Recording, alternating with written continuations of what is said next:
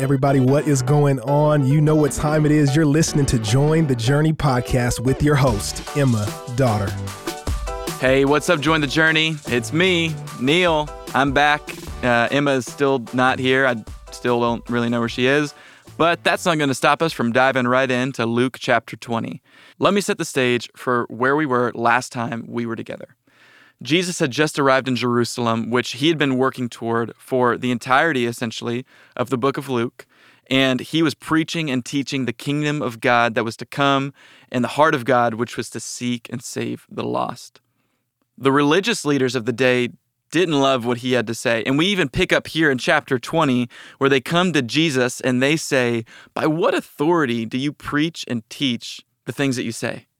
And in classic Jesus fashion, rather than answering their question saying like, well, I'm God and you're not, and I'm going to now smite you dead. Bye-bye. That's not what he does. He answers their question with a story, something called a parable, which is a story told to convey a meaning. And he tells this story of a master who had a vineyard, and he rented this out to some tenants, and they were wicked tenants. And the master goes to tell them that they were wicked, and he doesn't go. He sends a servant, and they treat the servant harmfully. And then the master sends another servant, and they treat that servant harmfully. And then finally, the master sends his very own beloved son. And not only do they say, oh man, this is real, like the son of the master, like essentially the same authority of the master is here. We need to get our act together. They say, let's kill the son, and then the land will be ours, the inheritance will be ours, and we can do whatever we want. And when Jesus tells this story, they pretty quickly understand that he's talking about them, that he's telling them a story of what has happened up to this point, that God gave his people Israel the opportunity to reflect a good God in Israel to the watching nations. And Israel went their own way. They focused on the law more than they focused on the giver of the law, and they lived in ways that they thought were true and right and added God's law to it. Essentially, they added to God's law and made it something that it was never supposed to be. And along the way, God would send people called prophets to them saying, repent and turn back to God. But if you don't, there will be consequences. And they didn't. And then he would send another prophet and another prophet and another prophet. And eventually there was a 400-year period of silence where the people didn't hear from God. And rather than counting the cost and saying, man, I think that the way that we are making the law the main point is a problem, they thought, you know what we should do? We should make more laws. And I don't know if you've ever been in a place like that where, I don't know, maybe your life is not going the way that you want it to go, or maybe you feel distant from God. And rather than saying, God, would you draw near to me? I want to draw near to you, like break me and make me more like you. Oftentimes, if we're honest, and I know I can say this has been true in my own life, we say, man, I'm not feeling close to God. Time for me to get my act together and work through it. And friends, that has never been the heart of God. That God wants us to realize our inability so that we can realize that he is completely sufficient for everything we need.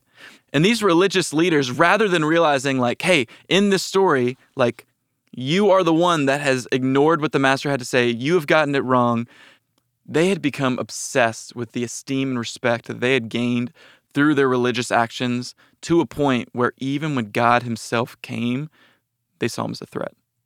And in reality, like think in light of the story, when the master sent his son, it was not to pronounce judgment, it was to call them back to repentance. Friends, the heart of God has always been repentance. And I would argue the heart of God has always been to call his people back to repentance. And I would argue that when God sent Jesus, like the religious leaders had the chance to repent, to realize that the way that they had developed their lives to live in a way that they said was true and right and not that God said was true and right, that God was giving them a chance to repent, but yet they were too focused on who they were and what they could do. Here's the thing I want you to receive from this podcast episode. There will be those who try to convince you that religiosity, doing good things, is the way to God, and it is not. Jesus even warns his followers at the end of the chapter. He says, beware of those who walk around in long robes and love greetings in the marketplaces and love being seen doing good things and love the best seats in the synagogues and the places of honor at feasts. I'm not going to lie. Being seen as a good, nice, kind, religious person feels good. But if our purpose of doing good, nice, kind, quote unquote, religious things is the feeling that it brings us in the moment, then it's just going to lead to long-term pain. And I would warn you that if you are struggling with, man, on Sunday when I'm doing good things, I feel great, but then during the week when I'm living my life however I want to live it, it doesn't feel great, I would challenge you that the problem is not with the God of religion, it's with your religion. And what I mean by that is the God that we believe in is the purpose of why we do what we do. God is pleased with you. God loves you, how you are. He drew near to you while you were still and still continue to be a sinner. And the basis of God's acceptance of you is not if you do holy things, but it is the basis of him sending his son, living and dying for the very ones that put him on the cross, and raising again 3 days later to leave your sin, your pain, your shame, and your brokenness in the grave. And all we have to do is believe in our heart that God raised him from the dead, confess with our mouth that Jesus is Lord, and we will be saved. Friends, if you find yourself trying to work your way to God, my call to you is this: repent. Turn back to God because he loves you. He's crazy about you and he wants to know you. And he's not waiting for you to clean yourself up. So draw near to him. Get people in your life that will call you out when you use good things as a means of acceptance and identity. That was my story. I felt called to ministry full-time since I was in 8th grade. And I genuinely feel that was a good thing that God put in my life. But for about 15 years, I made that my source of identity and acceptance. I worked full-time in a church, and all the while I was doing it for me and what other people would say about me rather than for the God that loves me. I was my own authority, and that is a miserable place to be. If there's any way that we can walk with you and encourage you to serve the God who loves you in a way that he says is true and right, let us know. We would love to do that. Hope you have a great day. We'll see you next time.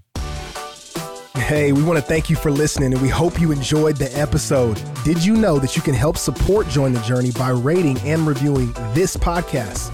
And if you're willing, we'd love it if you subscribe, because the more you download, the easier it will be for new friends to find the podcast.